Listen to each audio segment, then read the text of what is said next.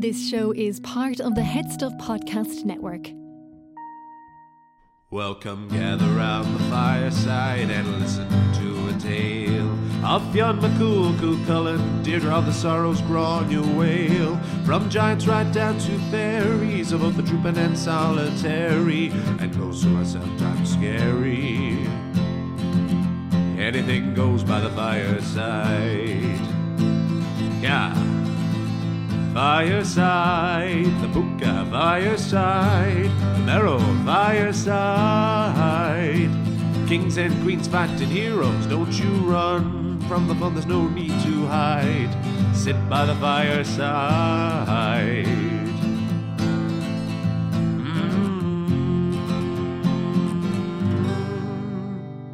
Fireside.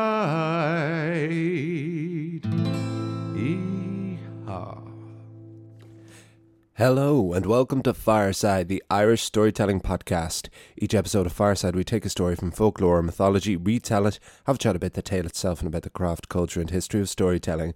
My name is Kevin C. Olahan and I'm your host and your Fireside Bard. Welcome to episode 122 of Fireside. Today on the Irish Storytelling Podcast, we are telling the story about the fourth landing of the island of Ireland, and we are back in very familiar territory. This is the story of the arrival of the Fear Bolg. But before we get down to that, I want to give a very big welcome to any new and returning listeners. If you're a new listener and you listen to this episode, why don't you go right back to the very beginning, 121 episodes ago, and see what we've been building up to over the journey of Fireside so far. And if you're a returning listener, as always, thank you so much for your continued support. Please follow me over on Instagram at Fireside Bard if you want to check out some of my poetry, some of my other work. It's the best place to get in contact with me.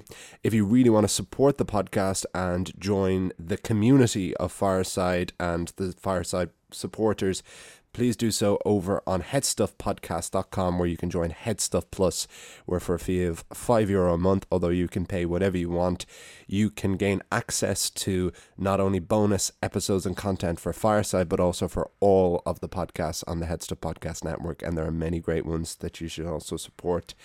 And you get to support an independent podcast and an independent podcast network. It's all very homegrown. It's all very earthy and mossy. So join Headstuff Plus and come along. Anybody who follows me over on Instagram, who anyone is looking for any more incentive to join me for Poetry Day Ireland tomorrow, which will be tomorrow as of the day this will come out.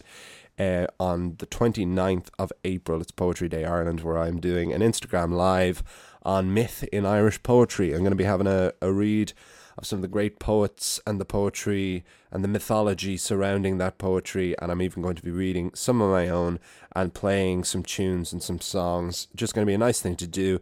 That's going to be from 8 p.m. to 9 p.m. Irish time on Poetry Day Ireland, 29th of April. I'd love to see some of you there. The best thing about the poetry are the Instagram lives, which I have not done one of so far, is of course that you check in when you start viewing it. You can message in, so it's a really nice chance for us to sit at the fireside together. But if you're not on Instagram or you don't get to the Instagram live, I'm going to leave the video for a while, and then I'm going to use the audio of it as a bonus episode for the supporters of Headstuff Plus. So the supporters will get a chance to listen to it there. And speaking of supporters, I want to give a big thank you to the two latest for this week. That is Martina Rafferty and Rebecca Garvey. Thank you so much for joining up Headstuff Plus. They're joining Matthew Hill, Elizabeth Frizz, Dara Courtney, Kevin Magner and Shane Grogan as the most recent from this batch of the last couple of weeks. Thank you so much. Headstuff Plus is a brand new thing, so we appreciate your support immensely. And I also want to give a thank you to a newest patron, who is Deanna Garrison. Is it Dina or Deanna? I'd say Dina Garrison. Thank you so much for joining over on Patreon. The Patreon account is still there. So thank you, Dina, and joining Kelly MacDonald and Gretchen Ingram as the latest patrons for the last month. And with that, it's time to get down to a little story. I can't believe we're here already. How these past few months have gone on the podcast has been quite exciting and quite new, and I've kind of been flying on the seat of my pants a little bit, in that I didn't have this plan to explore these 6 landings of Ireland, because, as I've said a couple of times before in the last few episodes, I didn't think there was 6 stories to be gained. Irish mythology starts with the Tuatha Dé Danann for all intents and purposes, and these 5 previous landings were all from this Book of Invasions, which was this quite controversial Christian text that's main point was to link Christian doctrine to pagan myth, and to tell those early pagan Irish that their gods were not gods, but they were heroes, and that their gods were still connected to Christianity, and it was a conversion tool, an indoctrinating tool. So I didn't think there'd be as much narrative juice there, but how wrong I was, and what great characters and great stories it's yielded. But it's crazy being here at the Bolg, because this is where we began. You know, when we began with episode 2, our first episode of mythology, where we talked about the landing of the Tuatha Dé Danann, we spoke about the Bolg from the point of view of the Tuatha Dé Danann arriving to this birthright land, and the Bolg were at best this inconvenience to negotiate with, and at worst this enemy for the Tuatha Dé Danann to liberate the island from. And now we hear the other side of the story, and we will chat more as always, of course, but this is the arrival of the Bolg on Fireside.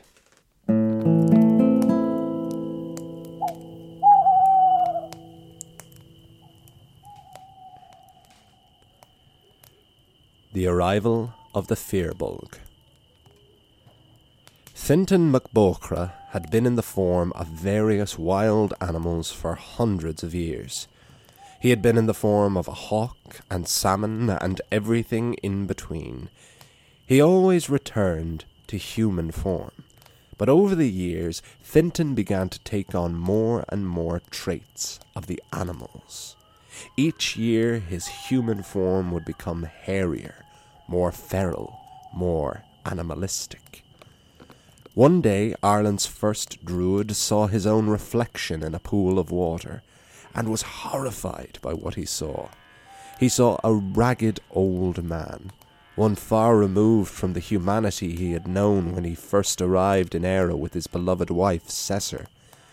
The years had been hard and rough. He had watched the great flood drown all of his own people. He had watched the Partholonians come and settle and be ravaged and killed by plague. He had then watched the Nemedians come, and the same thing happen through war with the sea pirates, the Fomorians. When a final force of Nemedians had fought and lost against the Fomorian stronghold of Tory Island, the 30 Nemedian survivors all fled from Ireland. The Fomorians were left on Tory Island, and Fintan mac Bóchra, once again, was Ireland's only inhabitant. Nemed's grandson Semyon had been one of those 30 surviving Nemedians. He had taken a boat filled with the clay and soil of Éire and fled to mainland Greece. His aim had been to return to Scythia, the ancestral home of his grandfather. But once Semyon arrived in Greece, he was immediately enslaved. During this enslavement, Semyon had a family and began the lineage of an entirely new people.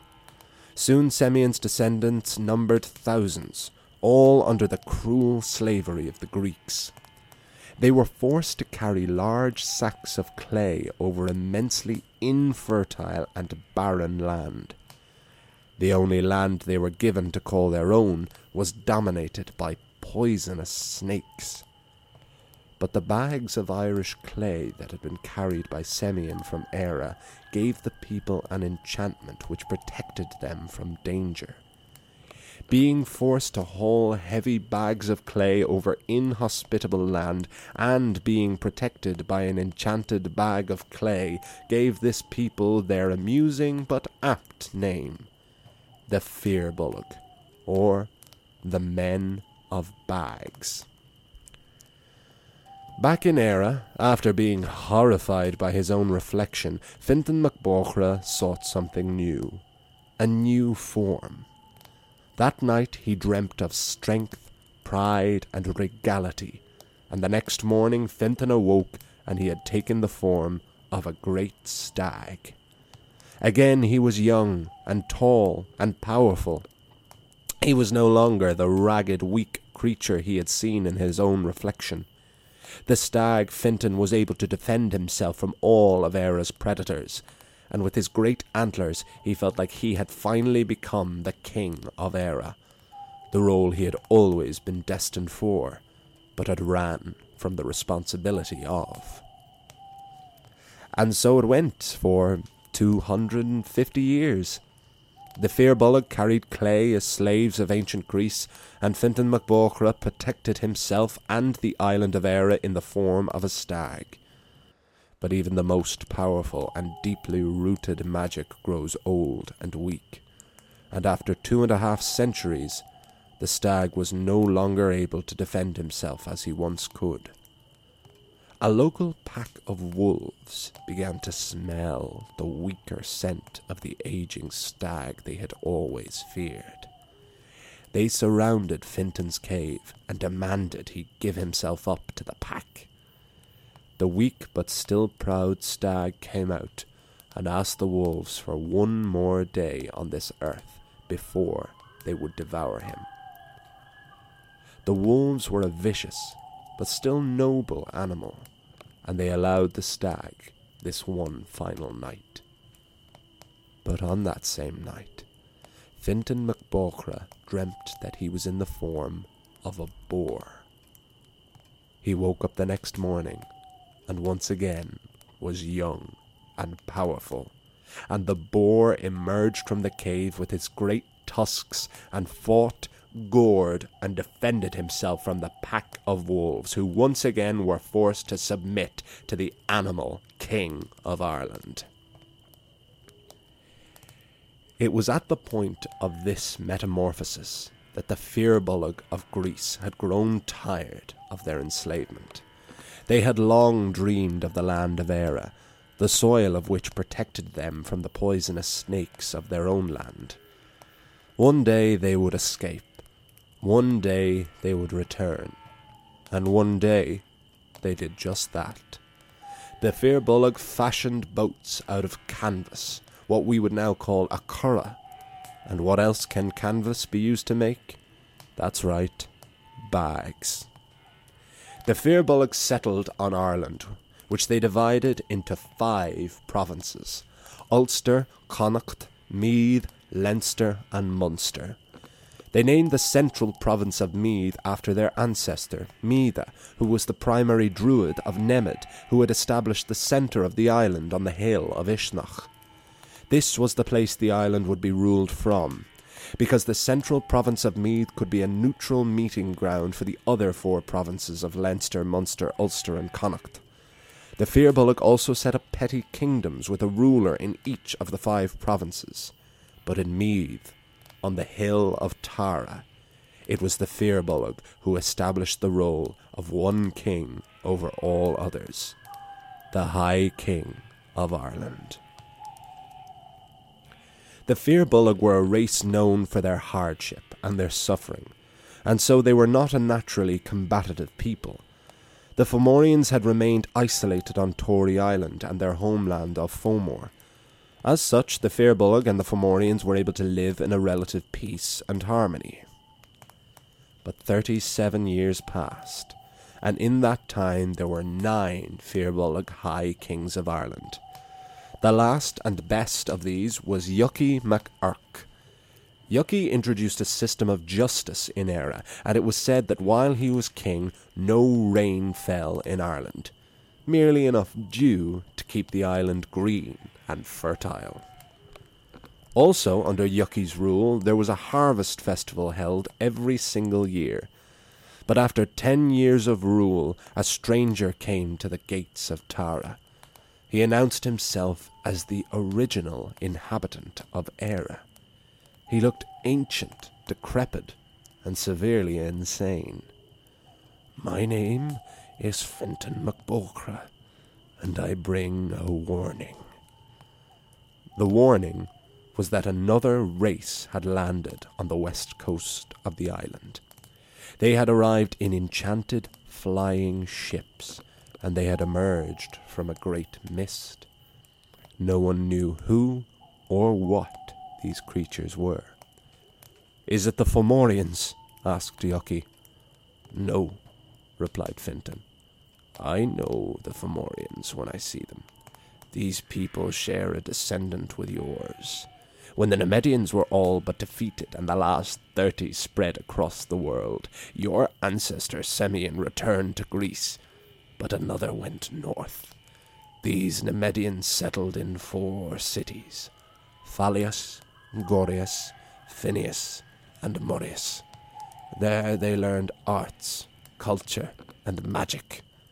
This magic makes them dangerous.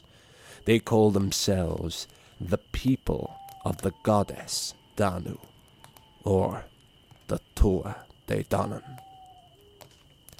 Yucky was immediately distressed by this news. He sent out his greatest warrior Sreng to parley with the representative of these Tuatha De Danann, Brez. It was warrior meeting warrior, but not a drop of blood was spilled that day, for Sreng and Brez found that they actually got on really quite well. "Nice sword," said Sreng. "That is some shield," replied Brez. Sreng returned with the demands of Nuda, king of the Tuatha De Danann. Nuda says, "Because we are descended from the same stock, we each have a right to the bounty of Ireland. He proposes we divide the nation in 2. Yucky was immediately put in a very difficult position, as high kings often are. The Firbolg were not built for war, and these magical fairy people and he were distant relatives. But the Firbolg had also endured 230 years of hardship and slavery in Greece. Here in Eire they had lived free and prosperous for 37 years. Yucky MacErc would not give that up without a fight. He said, "If we take this lying down and give up half of the island, what's to stop these other exiles returning and laying claim? We must defend our honour now to stave off future bloodshed." And so, war was declared. The 2 groups met at the pass of Belgatten, and so began the first great battle of Moytura. For 4 days the 2 armies hacked and slashed and fought each other. They were well matched, but soon the edge of the Tuatha De Danann came into focus in the form of the Morrigan. The triple goddess of battle spread confusion through the ranks of the Firbolg. They had not known rain in the 10 years of Yucky MacErc's reign, but the Morrigan made it rain blood. This added dread and fear into the minds of the resilient Firbolg. A light came when Sreng, greatest warrior and commander of the armies of the Firbolg, met with the king of the Tuatha De Danann, Nuda, in single combat. With one swing of his sword, Sreng cut off Nuda's arm, incapacitating the king of their enemy. But for 4 days the Morrigan had dried up all of the water supplies of the Firbolg, and King Yucky MacErc grew more and more thirsty. He and his armed guard left the battlefield in search of water for his army. But once lured away, the Morrigan found the king of the Firbolg and cut him down where he stood. The Morrigan was vicious, wicked, and unmerciful, but she was still respectful and noble. And the Morrigan buried Yucky MacErc and erected a grave and wrote his name in Ogham. With the death of their king, the Firbolg were defeated. But because of the valiance with which they had fought, the survivors were spared, and because of their familial allegiance, they were rewarded. Sreng became the new king of what remained of the Firbolg, and the Tuatha De Danann gave them the consolation prize of their choice of province to rule. The Firbolg chose Connacht to the west. However, virtually no mention of the men of Bags appears past the first battle of Moytura. Some believe it is because the survivors fled, but far more likely, the Firbolg quickly mingled and assimilated with the Tuatha Dé Danann. After all, they were each of them descendants of Nemeth. And one significant figure, Ferdia, hero of the Táin and the blood brother turned rival of Cú Chulainn, was said to be a descendant of the Firbolg. During the previous battle, Fintan mac Bócra had finally got off the fence and got involved. He fought on the side of the Firbolg, but following their defeat, returned to the wilderness to observe the fifth inhabitants of Éire. These fifth inhabitants would bring more to this tiny, windy island than any before. They would become gods we still know today, and they would give the island its name, named for the sovereignty goddess, Eru. The arrival of the Tuatha Dé Danann marks the centre of the cycle of Irish mythology. All roads lead to their landing, but their landing is only the beginning. To be continued.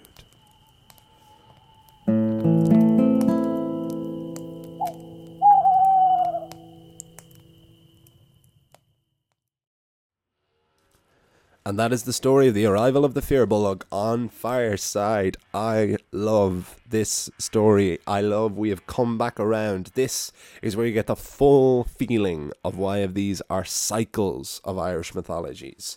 You know, because they just constantly loop back around to each other. And we have finally really looped back around with this far more than I thought we would when we finished the Ulster cycle and the King cycle all the way last year. But there's something so narratively satisfying about coming back to this beginning point with all that we have learned. Anyone who's been listening to this podcast for the beginning, I hope that you can get that sense. I know people listen to it in different ways. There's people who listen to it every week. There's people who have binged it all at once, you know, and sometimes I need to remind myself of these stories as we're going through when there's so many of them now, and I'm the one adapting and researching and writing them. But there's a couple of great things about this. First of all, most importantly, like, we're getting the POV of the Firbolg. We're getting this humanizing of the Firbolg that we never really have had before, because, like I said at the end there, we never really hear from them again. They don't really feature in any other stories. They're kind of wiped out, all except for the only mention of a descendant of the Firbolg that I have come across so far, certainly, the only one of note, is Ferdia in the Táin. And I really like that he is this represented, because he is this great warrior of Connacht, and they chose the province of Connacht. It's hard to know why the Firbolg did choose the province of Connacht. So they were given the choice. The Tuatha Dé Danann didn't want to fight. They just thought, we're both descended from Nemeth, so let's just divide the island in half and live in harmony with each other, which was a good deal. But I also understand Yuki's point of view, that if he had done that, like, of those 30 remaining Nemedians who had fled to the four corners of the world, any amount of them could have come back, but they also could have eventually lived in harmony together. But I understand Yuki's reasons for going to war. But then once they're defeated, rather than kicking them out of Ireland or enslaving the rest of them or murdering the rest of them, the Tuatha Dé Danann give the Firbolg their choice of one of the 5 provinces. So instead of, they don't get half anymore, but they still get a full province. But we are told they do get their choice. They aren't given one. It's just interesting that they didn't. I guess they couldn't have chosen Meath, because Meath would probably be the one you'd think they would choose, because that's where they were ruling from. You know, they had established this centre. I suppose I wonder about Connacht, because that is where the Tuatha Dé Danann landed, and not where the Firbolg landed. So it's interesting that they chose the place where their enemy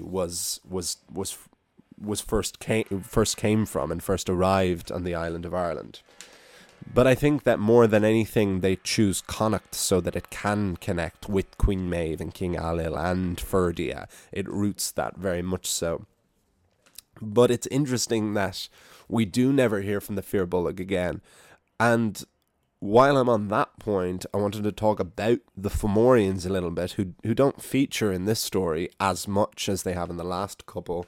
But they are there, they are mentioned, and we do know that the Tuatha Dé Danann will then go on to fight this great war against the Fomorians, and that will be the second battle of Moytura, which is the great battle of Moytura. That is the big one. And I read a thing a few months ago that I've spoken a little bit about, which is that it is thought that the Fomorians were a representative for otherworldly and natural disasters and plagues, so that like famine and pestilence, flood, that all of these that the Fomorians were the manifestation and the personification of all of these dread and anxieties and these real world things that could happen to people. But they are very much characters. They are very much a people that are described in such dramatically different ways, as sea monsters, as giants, as having one arm, one leg, one eye, and yet they're also totally human because they share family with the Tuatha Dé Danann. And the thing is, they're not considered one of the 6 landings. This 6 landings thing seems to have come originally from sort of an arbitrary place to coordinate with the 6 ages of the world. And I suppose the 7 days, and like on the 7th day the god rested, so like the 6 days of building the world. So the Tuatha Dé Danann, they're the 5th. So our 6 landings, now that we've kind of had them all over the course of the podcast, we've got Cesar, coming from ancient Greece, granddaughter of Noah. We have Partholon from ancient Greece. We have Nemed. We have the Fir Bolg. We have the Tuatha Dé Danann. And then finally we have the Gaels. And that's us. That's the current people living on Ireland. It's kind of been the same since the Gaels. So those are the 6 landings. And the Fomorians are not one of those, even though they are described as living on the island many times.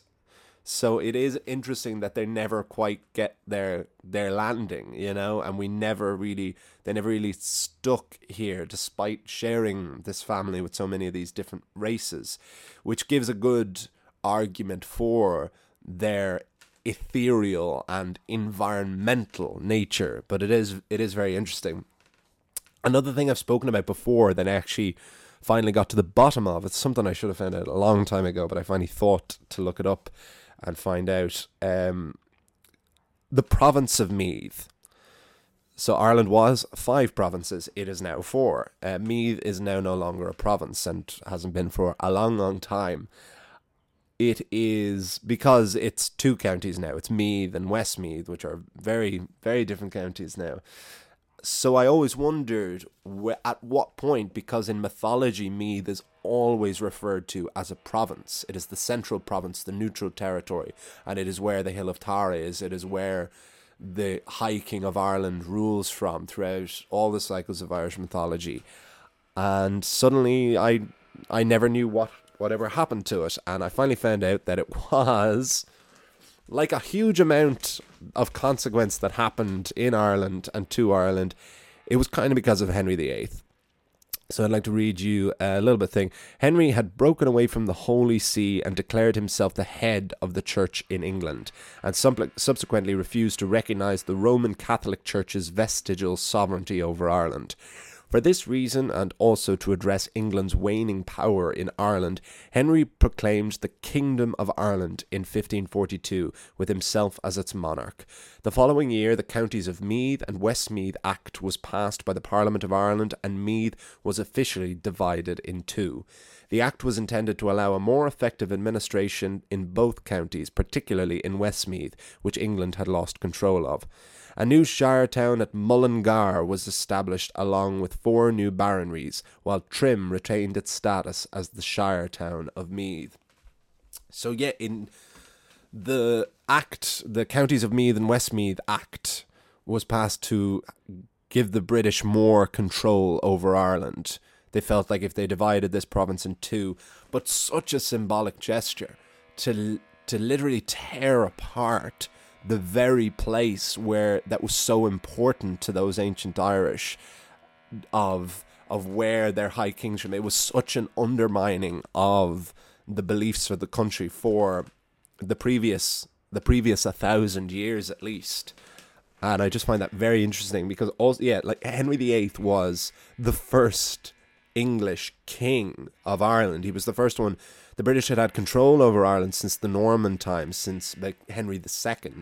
But Henry VIII was actually the first one who called himself the King of England and Ireland.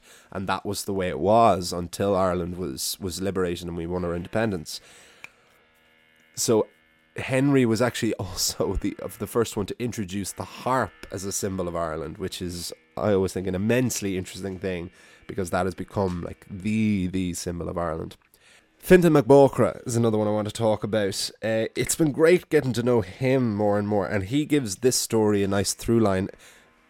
We have a rare thing in this episode of Fireside in that we have a main plot and a subplot. Usually there isn't the time or the narrative need to have a subplot, but Fintan gives us a real through line because we don't really meet any proper characters in the Bolg, certainly until they arrive in Ireland and when we get Yucky McErk and Sreng. But Fintan Mac Bóithre gives us a nice through line there, and I really liked this element of finding out what he's been doing in Ireland over these years, because Fintan is going to kind of only grow more and more, which is really exciting. It again is just like having discovered this new character that has always been there that we've unexplored. So I have a couple of stories that are going to be coming up in the next couple of weeks that are entirely centered around Fintan. And, you know, he's in the Táin, he's in the Fenian cycle, he's in the historical cycle. So it's going to be very interesting, and it's a very exciting new key in that we can make our way back through the unexplored aspects of the 4 cycles of Irish mythology with this new POV, with this new character of Fintan Mac Bóithre, and I look forward to having more and more crack with him and having more and more crack with all of you. So I will wrap things up there. That was a lot of fun, that episode. Great crack. I hope you all enjoyed it too, and you could hear the enjoyment in my voice. Please do follow me over on Instagram at FiresideBard. Email me at thefiresidebard@gmail.com if you're not on Instagram. Join me Poetry Day Ireland 29th of April over on Instagram for an exploration of myth in Irish poetry, both established poetry and my very own, as well as some music and a few tunes. Looking forward to it. Never done Instagram Live before, but I'm looking forward to marking Poetry Day Ireland very much so. Thanks so much to Alan, Paddy and Connor and everyone over at Headstuff. Next week we will have a story.